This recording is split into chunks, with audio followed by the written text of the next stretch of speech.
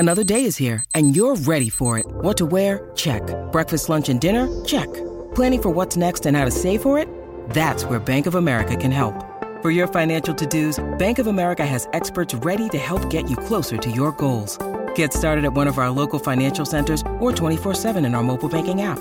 Find a location near you at bankofamerica.com/talktous. What would you like the power to do?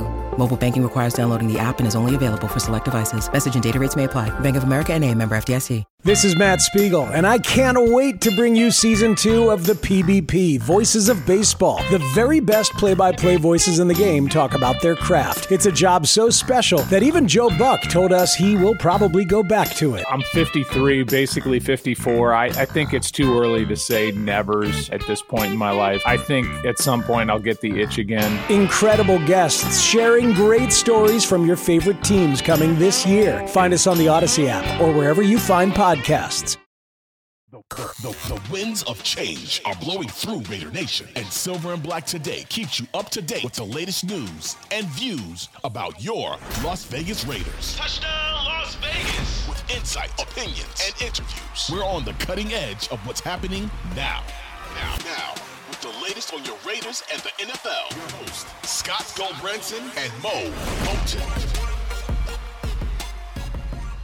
Welcome back. It's time for another edition of Silver and Black Today, an Odyssey original podcast, also heard on the radio in the home of the Raiders. That, of course, is Las Vegas, on the Bet in Las Vegas. So our radio listeners, thanks for joining us. We appreciate you being here. If you don't subscribe to the podcast, because you should listen to the radio once a week, but you can listen to the show all week long by subscribing to the podcast. Wherever you get your audio, just make sure you do that. We appreciate you being with us. Put on the auto download, by the way. And to our YouTube audience, hello. Thanks for joining us and for chatting live with us right next to this way on my other side, where you can chime in on your comments, and you're never shy. So we appreciate that as well. Joining me, as always, is not my producer, David Stepanian, who you're seeing right now, but instead it is my broadcast partner. Yes. Scott has hit the wrong video switch.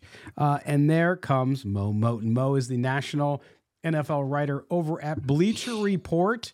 You can follow him on Twitter at MOEMOTON and read his stuff, not just on the Raiders, but all of the NFL. Also catch him live. I think the next 2 Mondays you're doing Bleacher Report live reports, aren't you? Yes, April 10th on my birthday and April 17th. I'll have 2 lives back to back. Wait a minute. Monday is your birthday? Yep, that's correct. Why did we not know when your birthday is?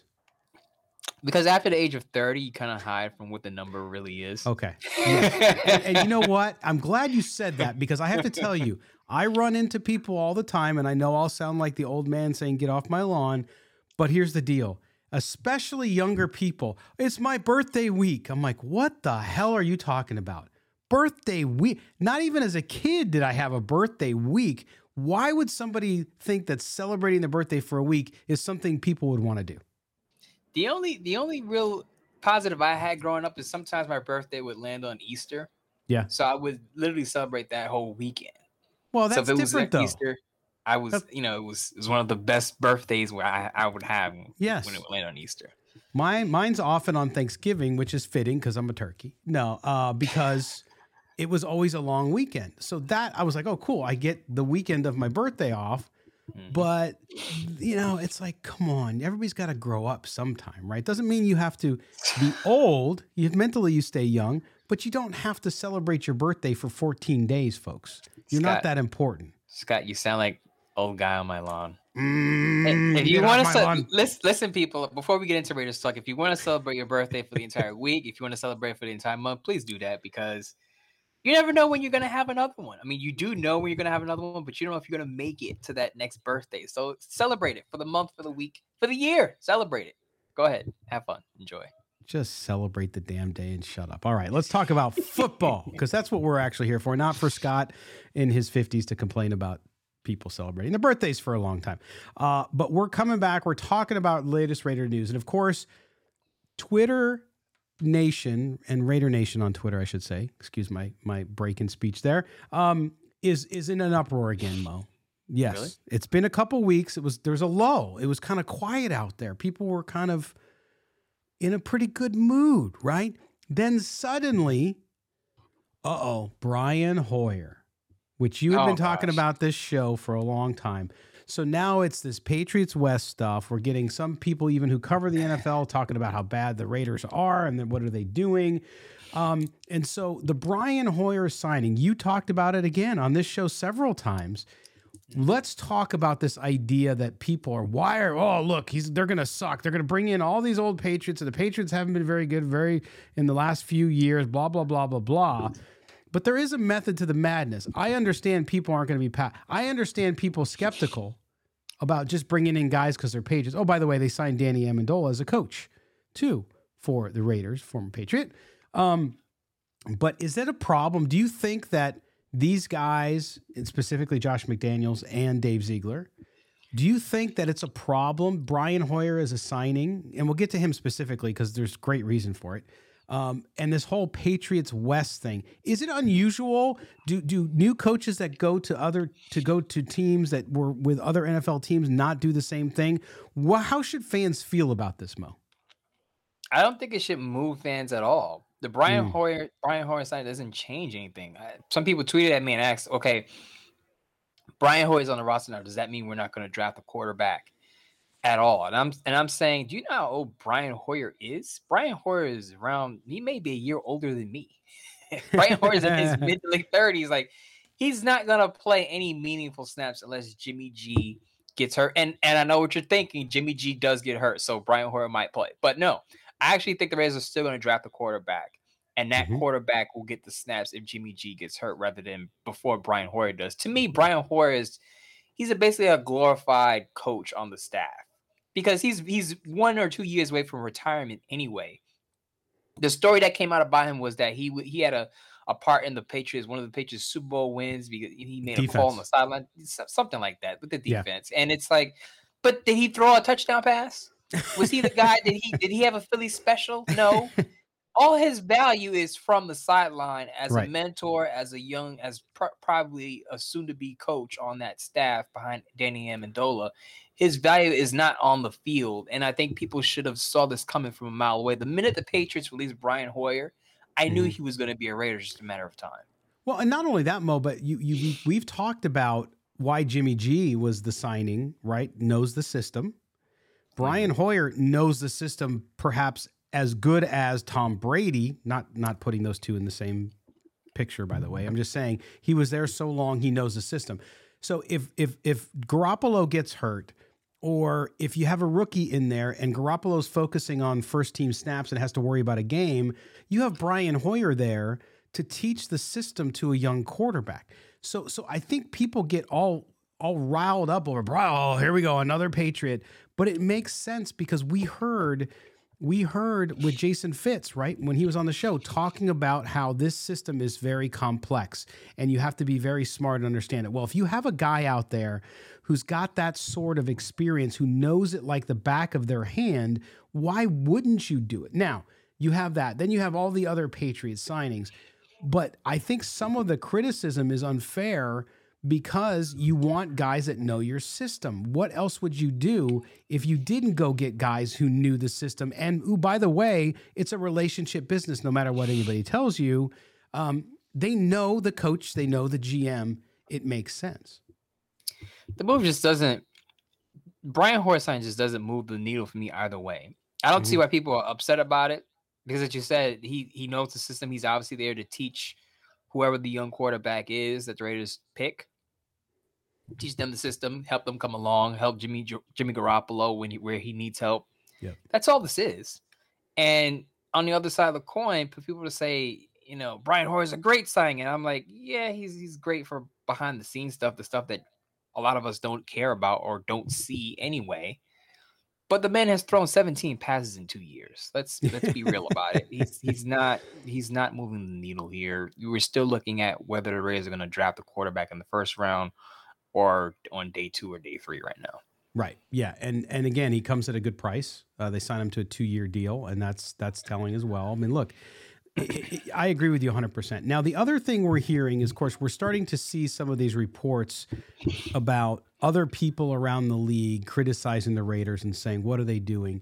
And then we're hearing a lot about why are they giving all these one-year contracts, right? We've heard that this week has been a narrative which has popped up. And again, I don't understand the concern with there because you are a team in transition, rebuild, whatever you want to call it, right? So you have to fill spots. You can't fill them all in one offseason. You just can't. You have to draft. You have to sign free agents. You have to do all that stuff. So the Raiders are now in the position to where they have to draft well. They have to draft kids on the defense.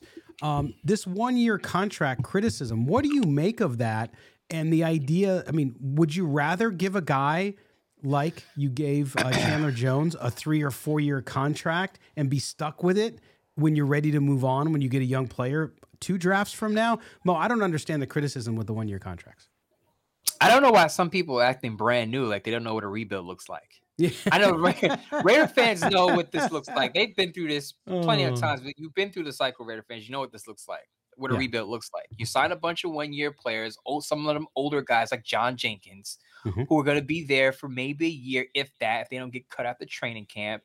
And there's basically competition for the young guys that you're going to bring in. So you bring in these older veterans who know the system. They're the challenge. They're the test for the rookies that are coming in. If you could beat out this old veteran who knows the system, you deserve a spot in the roster. You deserve a spot in the rotation. If you can't beat this old veteran is going to get one last chance to get his last hurrah in the NFL. That's the way it works with these rebuilding schemes and plans. It's all, you see this all over the league. Every year teams do this. This is not specific to, this is not new for the Raiders to do it. I don't know why the criticism for the Raiders is so harsh, because this is what most teams do during rebuilds. Yeah. Stopgap players. You spread out your cap space to fill in positions that you need help in. And again, you challenge your young players, whoever you're going to draft, those rookies. That's your competition. It's rookies versus vets in training camp for a lot of those spots on the defensive side of the ball. So again, guys like John Jenkins, if they're able to beat out a rookie, he gets one last year to just show what he can do as a vet. If he can't beat out a rookie, then so be it. He gets cut, he moves on, he retires or whatever, and that rookie plays. And again, you want to keep flexibility, right? You don't want to tie yourself down to long-term. I mean, even 2 or 3 year contracts with some guys. You don't want to do that because your long-term plan clearly is to build through the draft. They've said that themselves. So I don't understand it either, and the criticisms there. I really believe it is denial. I believe there are some people, including in the media, who are in denial that this team has that long to go, that they have to fill that many spots. So we'll see what happens there. But yeah, I was just kind of like, why are you upset about a 1 year contract? Hey, if a guy plays out of his head on a 1 year contract and makes himself more valuable, you could sign him again if you want, or good for that player. They get to go move somewhere else and maybe get another big payday as the Raiders move on to a younger player and a lower price contract so they can actually build a long-term winner. Scott, they tried plan A, didn't work.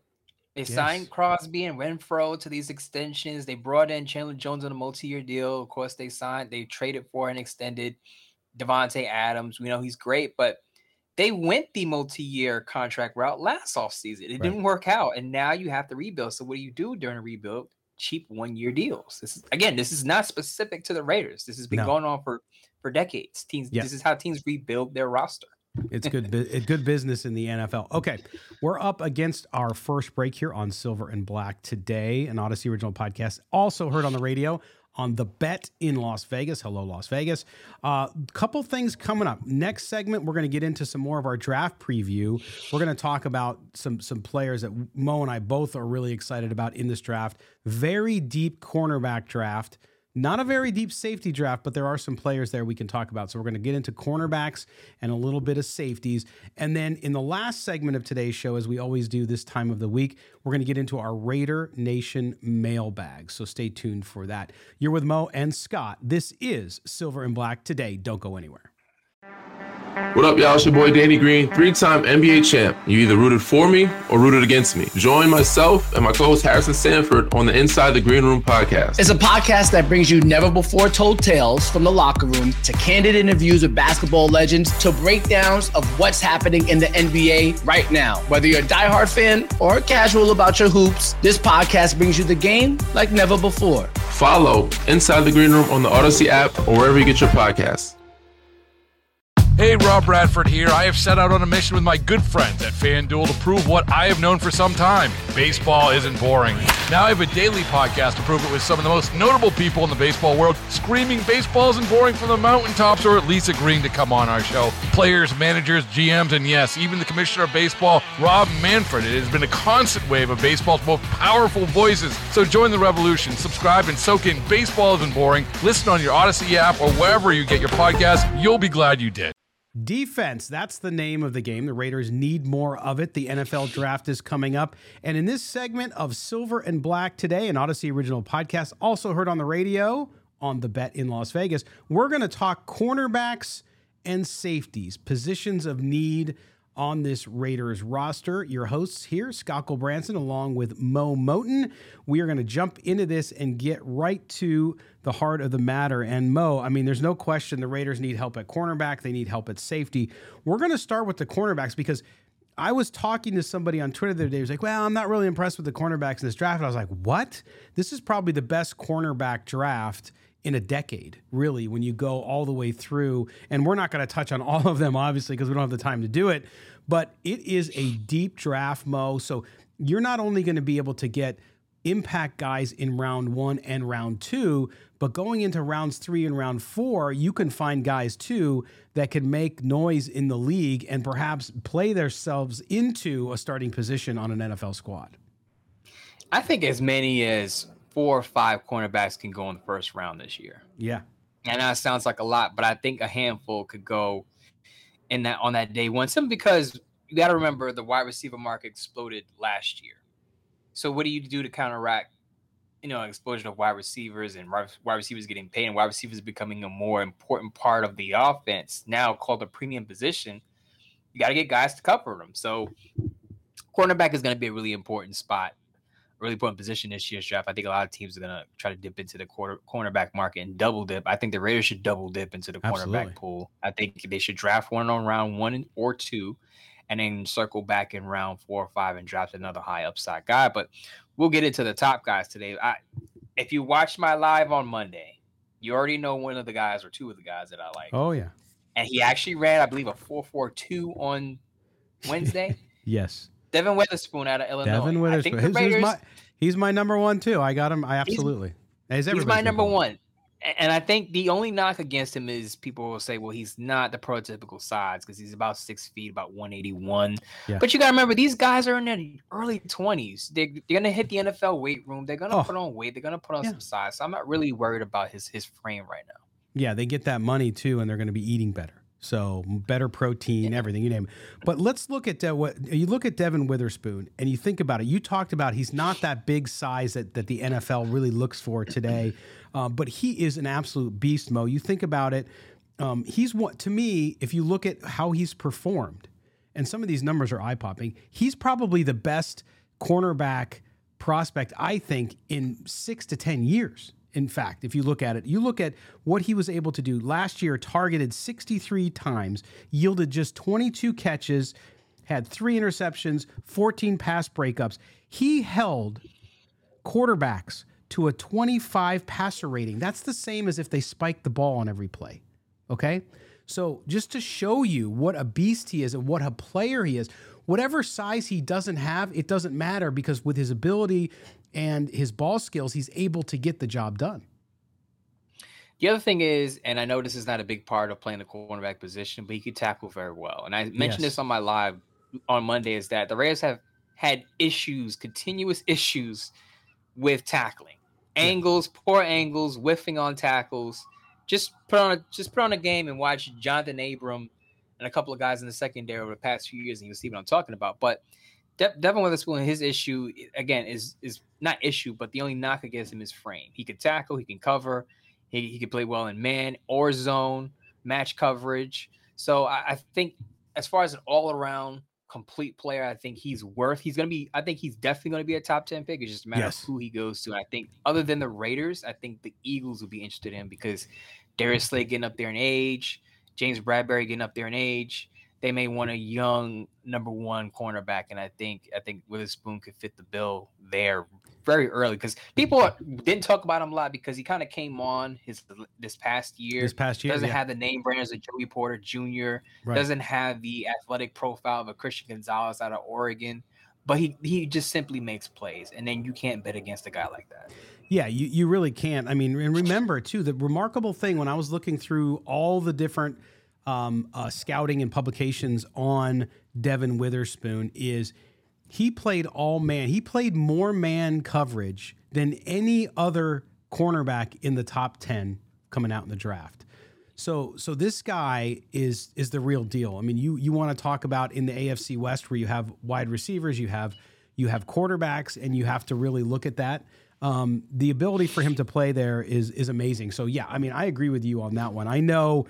I'm looking at your list because we exchanged lists, or I should say, Mo sent me his list. I did not send him mine. But we also have Cam Smith, who I have 3 behind Christian Gonzalez. But so let's talk about Cam Smith.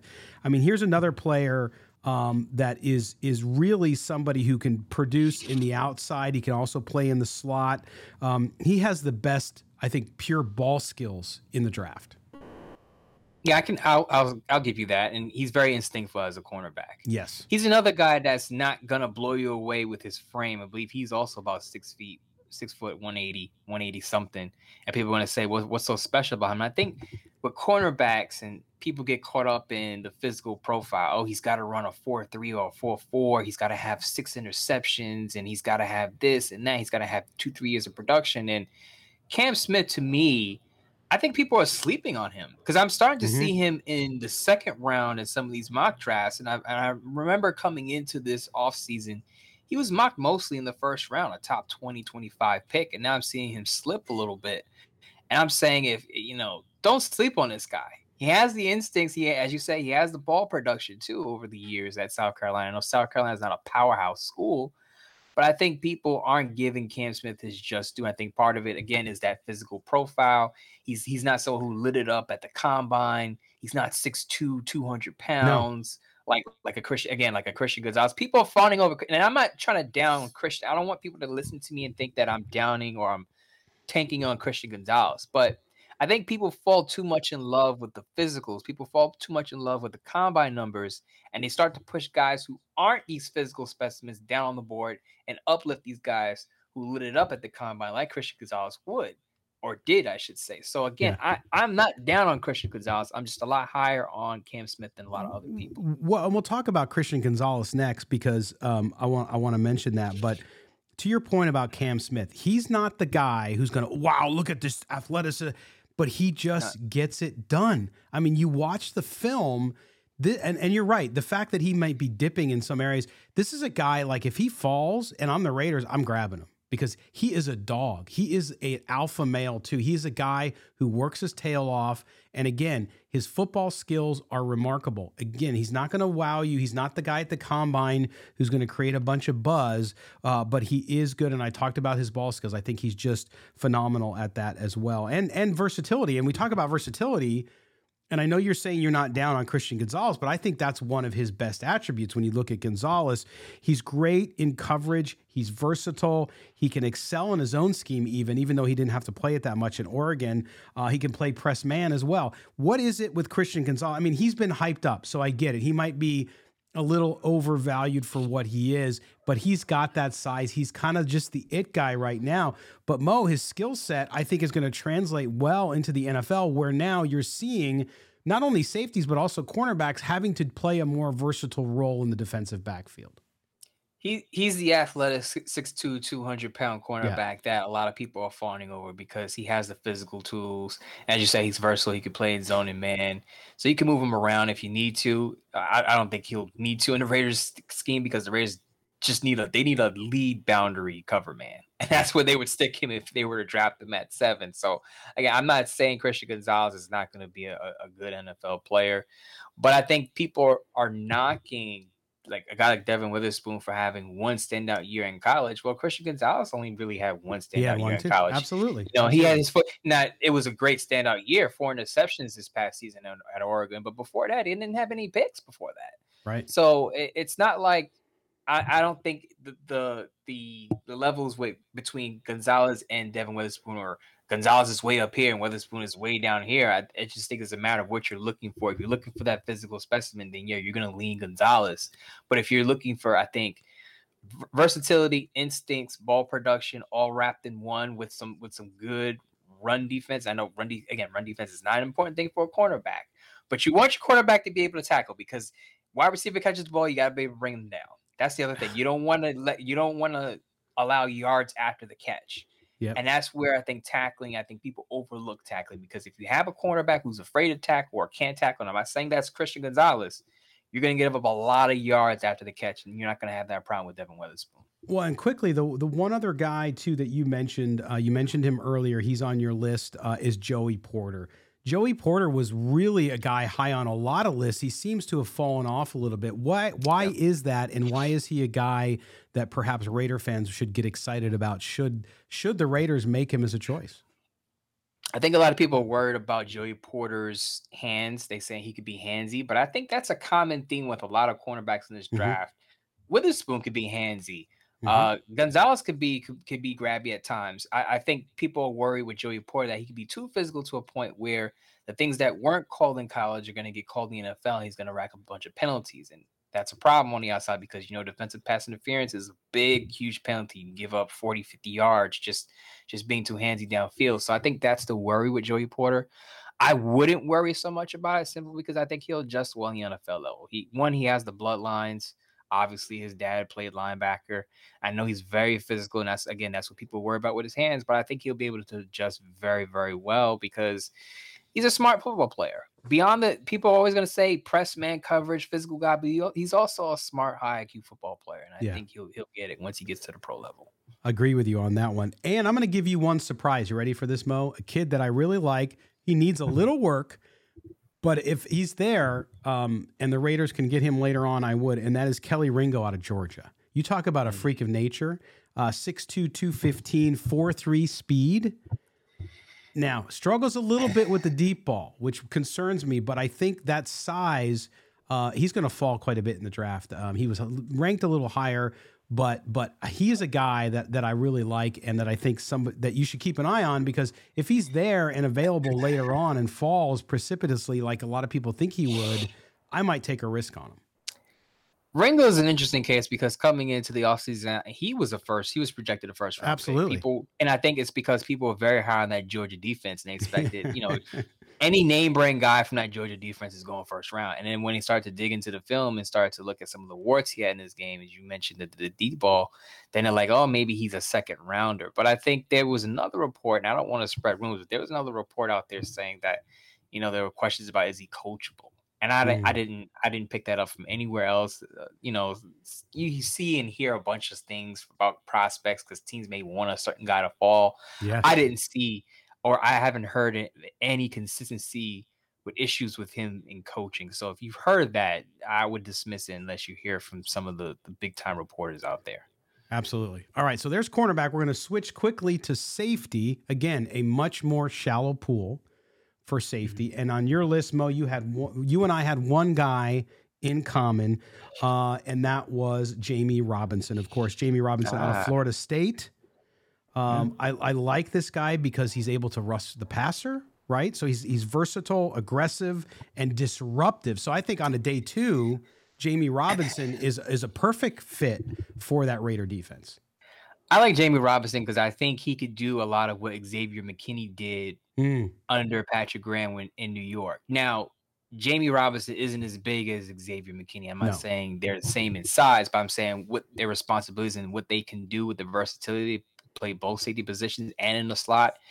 You need a player like that on the back end. That's your glue guy. Jamie Robinson isn't going to go in the first round. Jamie Robinson is probably going to go late second, early third. Right.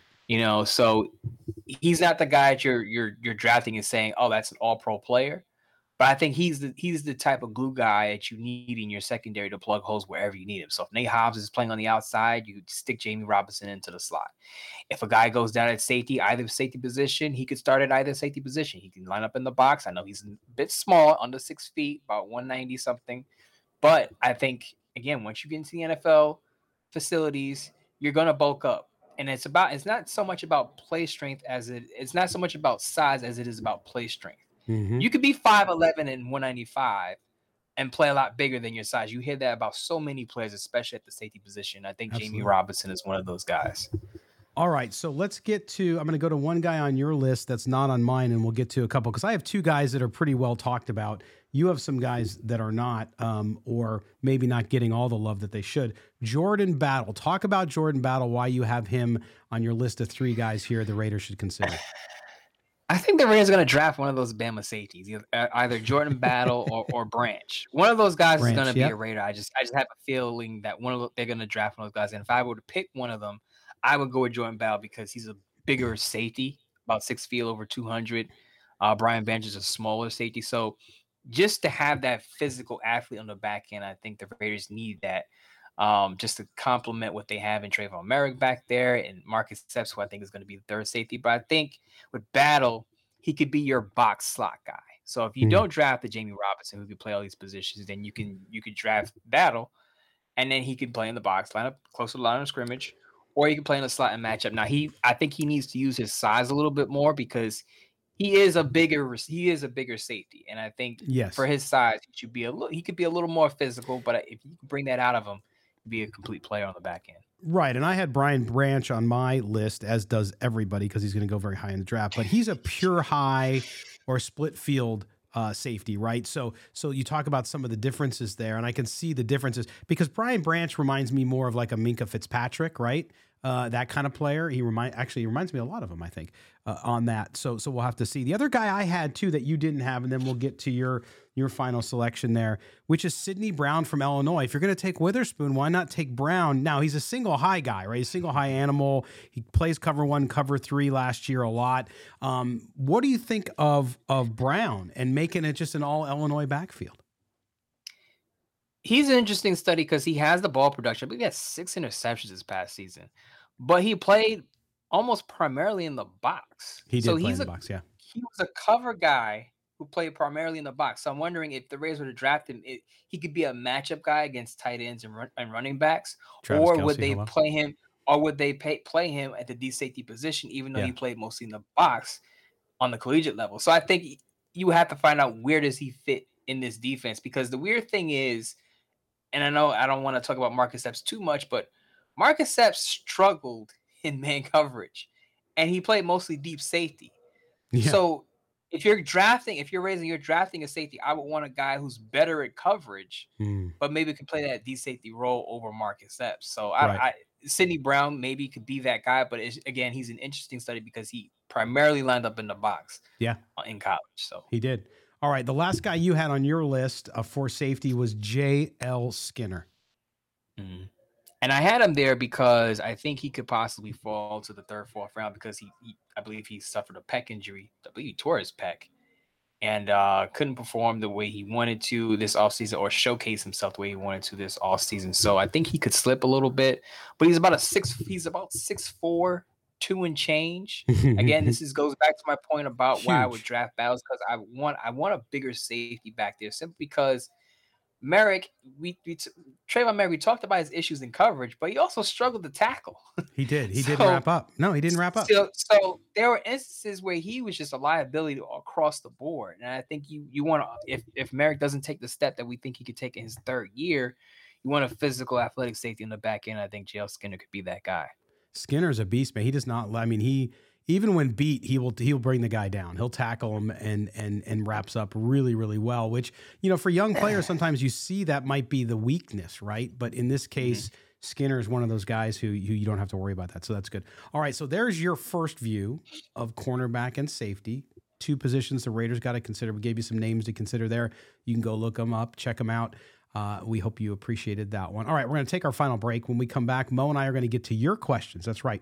It's time for the Raider Nation mailbag here on Silver and Black today, an Odyssey original podcast, heard also on the Bet in Las Vegas. Don't go anywhere.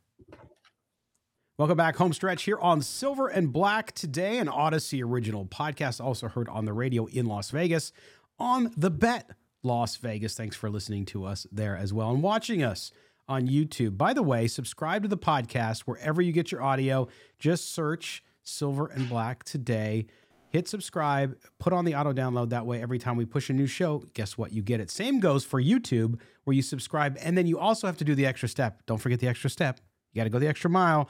Hit the notifications bell. That way, every time we have a new video, you will be notified and you can join us. I am Scott Goldbranson, your host, along with my co-host Mo Moton. He is the national NFL writer at Bleacher Report. You can follow him on Twitter at MOEMOTUN. That's Mo Moton.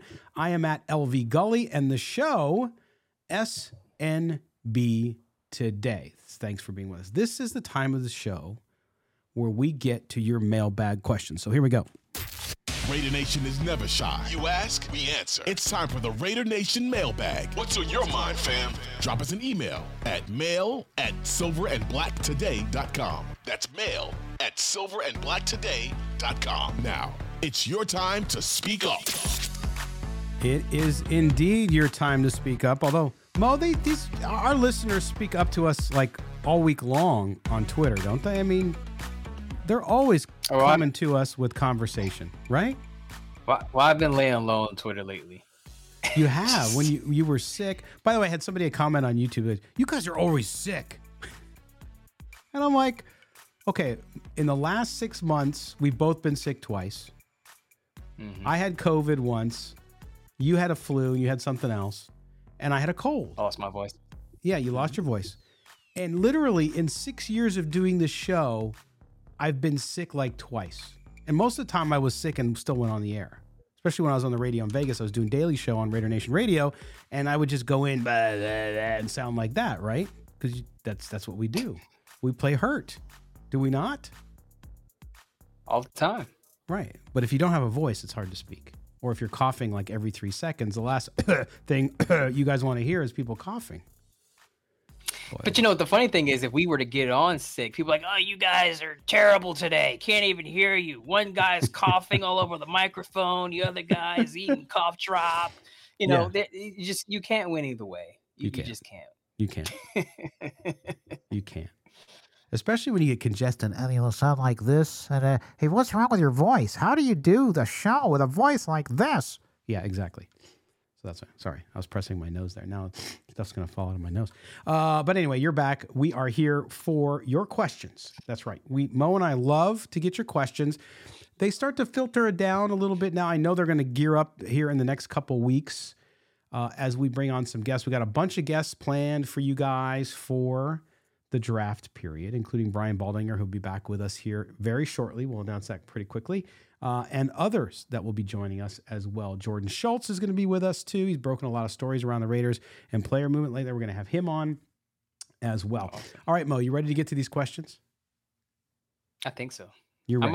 I'm always kind of hesitant with some of these questions. We've had no date or food questions for you recently, so I'm asking listeners out there, please send your date and food questions for Mo. You really don't do that. Remember though, now that it's Midtown Mo, it's got to be, the girl's got to be a step up now. It's now he always had high standards, but now it's now she's got to have the right zip code. Got to be over 110 pounds, please. Yes, and that's Mo's zip code strategy.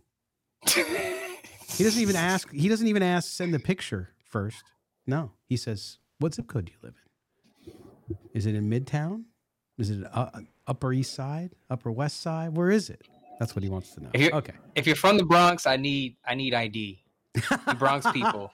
I can't take any chances with you Bronx people. ID and arrest records, if any. Because if it's petty stuff, it's okay. We all make mistakes when we're younger. It's good. Okay, we're gonna get into the questions now. Here we go. Ramon in Las Vegas asks, "Hey guys," he wrote in a couple weeks ago actually. "Hey guys, please tell me why in the hell we're signing all these Patriots guys. Brian Hoyer, will he even make the team? I don't want to become the Patriots West." That's Ramon in Las Vegas. Now we talked about this in the first segment, but we will revisit it because Ramon's our guy and we want to answer his question. Why in the hell are they signing all these Patriots? Sorry, Ramon, but this is what happens during rebuilds. Coaches bring in guys that they know. I mean, this is, and again, I understand that not everyone's privy to what other teams do with their rebuilds, but this is what happens across the league. Head coach takes a new job. What does he do? He brings in his assistants from his previous spot. Jonathan Gannon did this, brought some filthy Eagles coaches to Arizona. What's the next thing that they do? They'll sign the veteran quarterback that was with the previous team. Shane Steichen with the Colts. He has Gardner Minshew now. That's not a coincidence. He knows Gardner Minshew. Gardner Minshew knows the offense. Now, people saying, well, Gardner Minshew is much younger than Brian Hoyer, and I get that. But the Rays weren't going to bring in Bailey Zappi from the Patriots because obviously Zappi got there afterward, and the Patriots like Zappi. So remember, one of the first things that Josh McDaniels did when he came to Las Vegas, what did he do? He brought over Jarrett Stidham. This happens all across the league. Coaches bring in guys they are familiar with, and it's going to go on and on and on. And that's what you're going to see. And if you want to call it Patriots West, if you want to call it the Patriot Way, whatever, it doesn't matter what it's called. It's called familiarity. You bring in who you know. Right. That's what's happening here. And you know what? It's sort of, even outside of football, Mo, it's human nature. We tend to go with things we know and trust. So if you had somebody else, I don't care if you own a car detailing business, you're a baker, you're a writer, and you have to hire a staff, you're going to go with people, men and women you know already, right? You know that you can trust them. You know that the kind of job, maybe they're not the best person, the highest class of person for your job even, but you know they can come in and play a role for you, especially if you need it at that point. And so I'm not surprised by it. I also don't understand. I think it's just the negativity that surrounds right now Josh McDaniels. Even though Josh McDaniels doesn't necessarily make the personnel decisions, he has influence there. And so I think some of the disappointment with the coach is coming out on this, because if it wasn't from the Patriots and they signed a bunch of guys from the Texans and I don't know, another bad team, think of another bad team, Washington Commanders. Washington Commanders. Thank you. Gosh, I was drawing a blank. Cardinals. The Cardinals. So if they were signing all these guys from all these bad teams, people would be saying, why are we signing all these scrubs from these other teams? So the point is, when you're in a rebuild, these types of signings are never going to get everybody excited. You're not going to be pitching a tent because they signed a 37-year-old quarterback as a backup, right? I get that. But to me, Ramon, it doesn't matter where they come from. It's just a midline player to fill a gap until they can fill it with a player who's better via the draft or free agency in the future. We've seen this before. Do you remember when Paul Gunther took over defensive coordinator position? Vontaze Burfict came along with him. Guys like Leon Hall, who was at the end of his career, came along with him. Mm-hmm. He brought I don't want to say a slew, but he brought multiple guys over who were in their 30s, and people weren't saying, well, is this the Cincinnati Bengals way? Is this the Bengals way, or whatever we want to call it? No, Gus Bradley with all those Chargers. Right. He brought in Brendan Faison. He brought in guys that he knew. So this is a never-ending cycle of bringing in who I'm comfortable with. It's just the fact that we put the Patriot Way brand on it, and everyone loses their mind. Right. Absolutely. No question. All right, so there you go. Ramon, thanks, man. We appreciate the question. All right, now we go to Phoenix, Arizona, and Derek. He says, hey, Scott and Mo, I know everyone thinks the Raiders are going to take a defensive player in the first round or a quarterback, but what about another offensive player? Don't you take the best player available and not just a player of need? What about Quentin Johnson, the wide receiver out of TCU, or Jackson Smith-Jigba out of Ohio State? Yes, we have Devontae Adams. If things work out where it's just the best player available, wouldn't you take them? Derek in Phoenix, Arizona. Mo, could the Raiders, depending if they trade down, who knows what they do, could they take a wide receiver in the first round, or is there just no way they do that? I have so many thoughts about this. This is a very good question, by the way. It is a very good one. I'll start. I have so many directions I can take this, but I'll start with this. If the Raiders draft a wide receiver in the first round, I'm going to blow my gasket.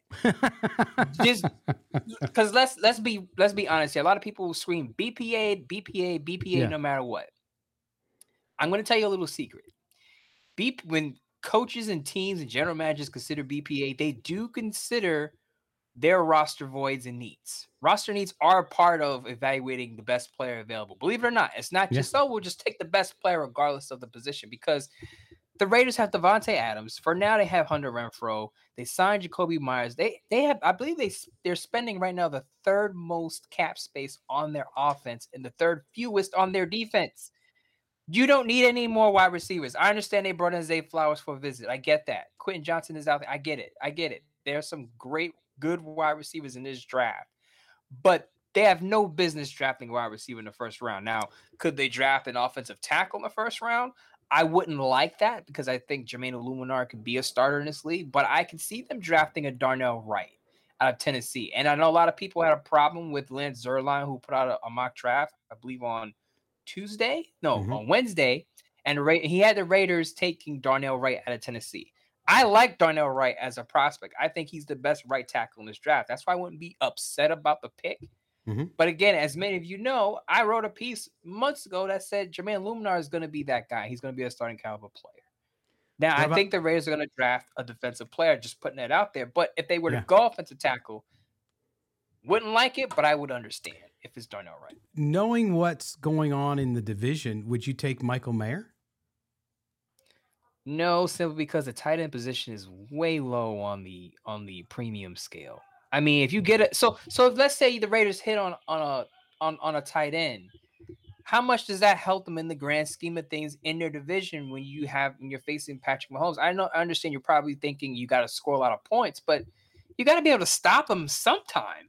You can't go into a game thinking we gotta score 42 points or we're gonna lose because our defense can't stop a nosebleed.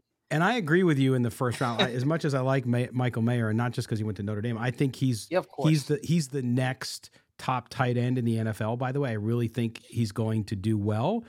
And then I look at the system and how they've used tight ends over the years, and it makes me salivate for the Raiders because if they could have a player like that in a division where you already have Travis Kelce, who I'm sure has a few great years left, but at some point you're going to start to see a decline there as well. I mean, you did with Gonzalez and all the guys that were great at the position.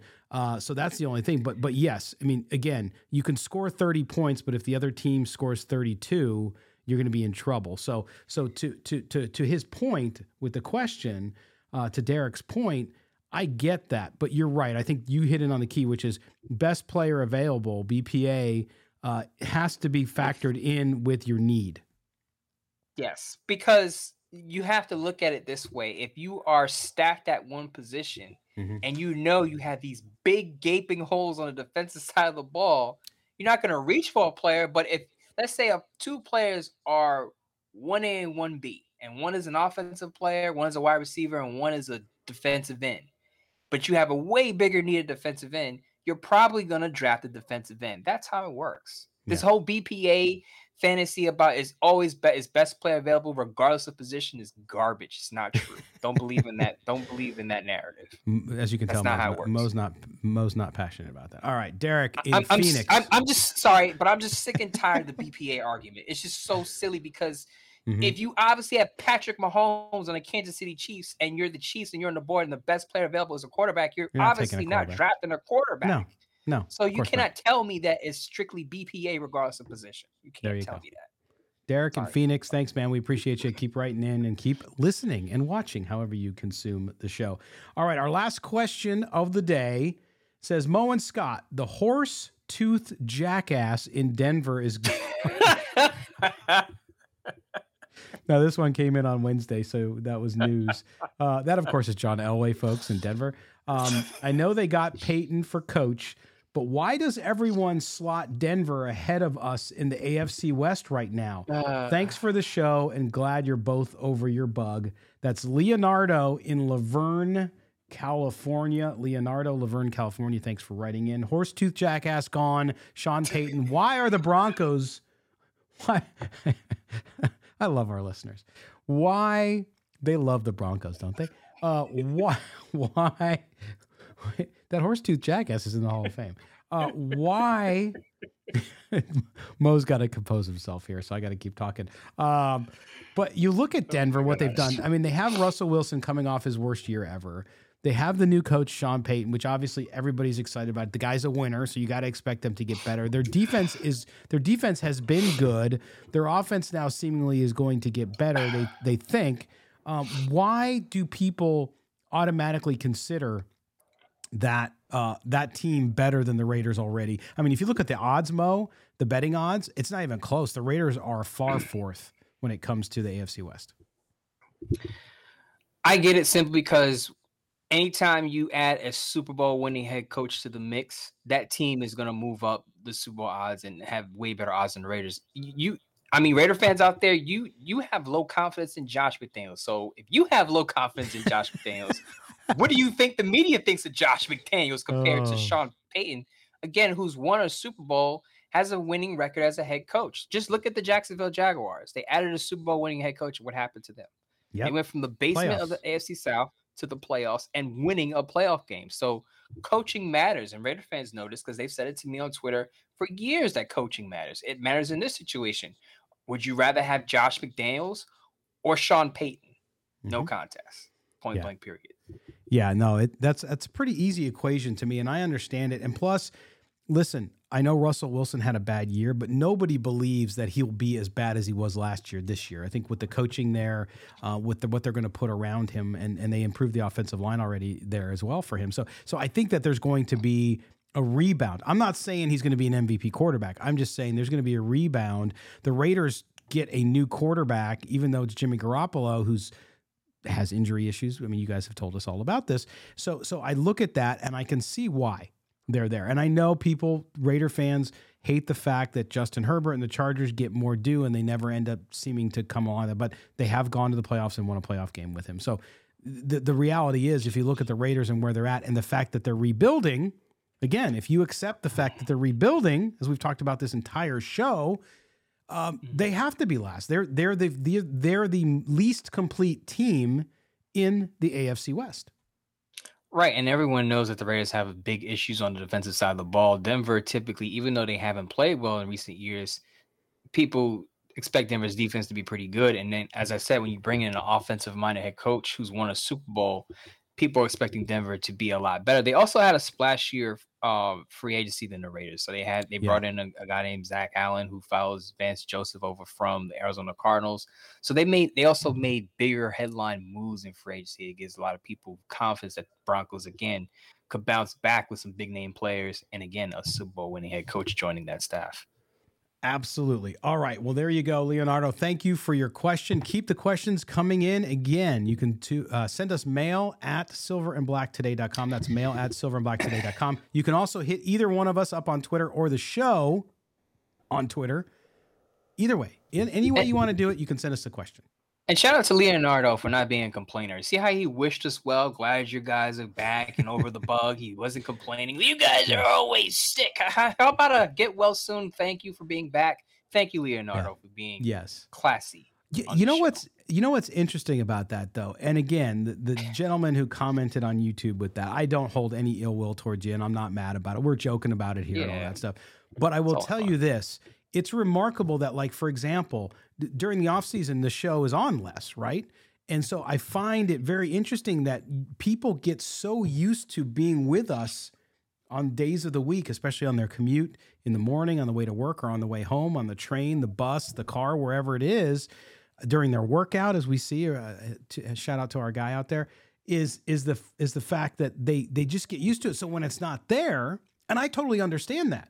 Because when I want to do something, like when I wake up on Sundays, the only day of the week, I still get an actual physical newspaper, which is terrible, by the way. There's not much in it. But anyway, I still get it. It's like a tradition.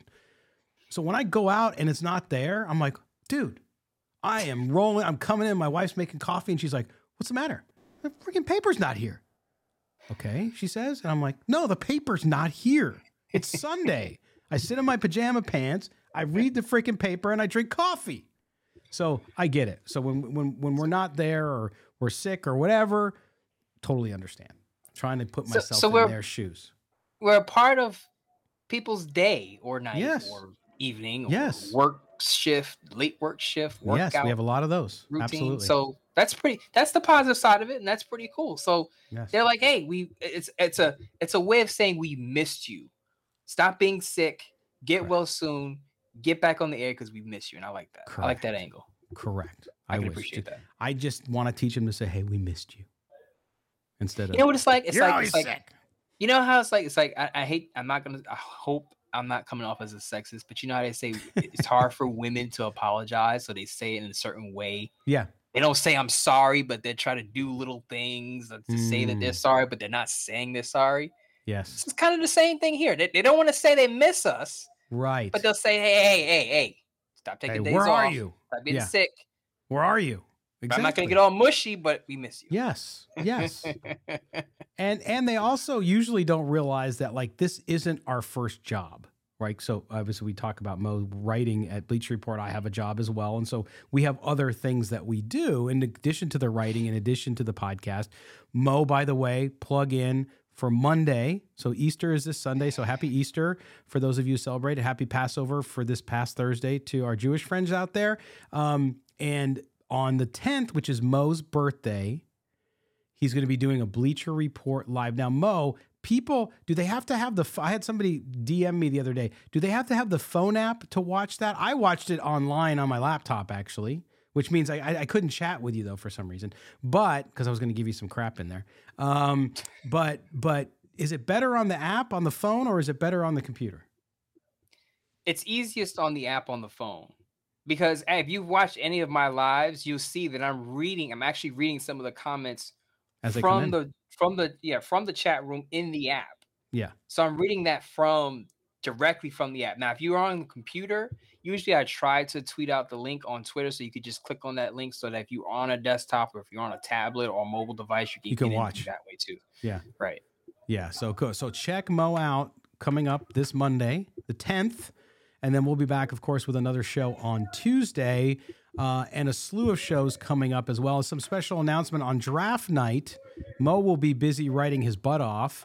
I'm going to be on the Odyssey National podcast for the draft when the Raiders select. So make sure you tune in. We'll give you the details on that as they come up. And then we'll have our draft shows coming up draft week as well.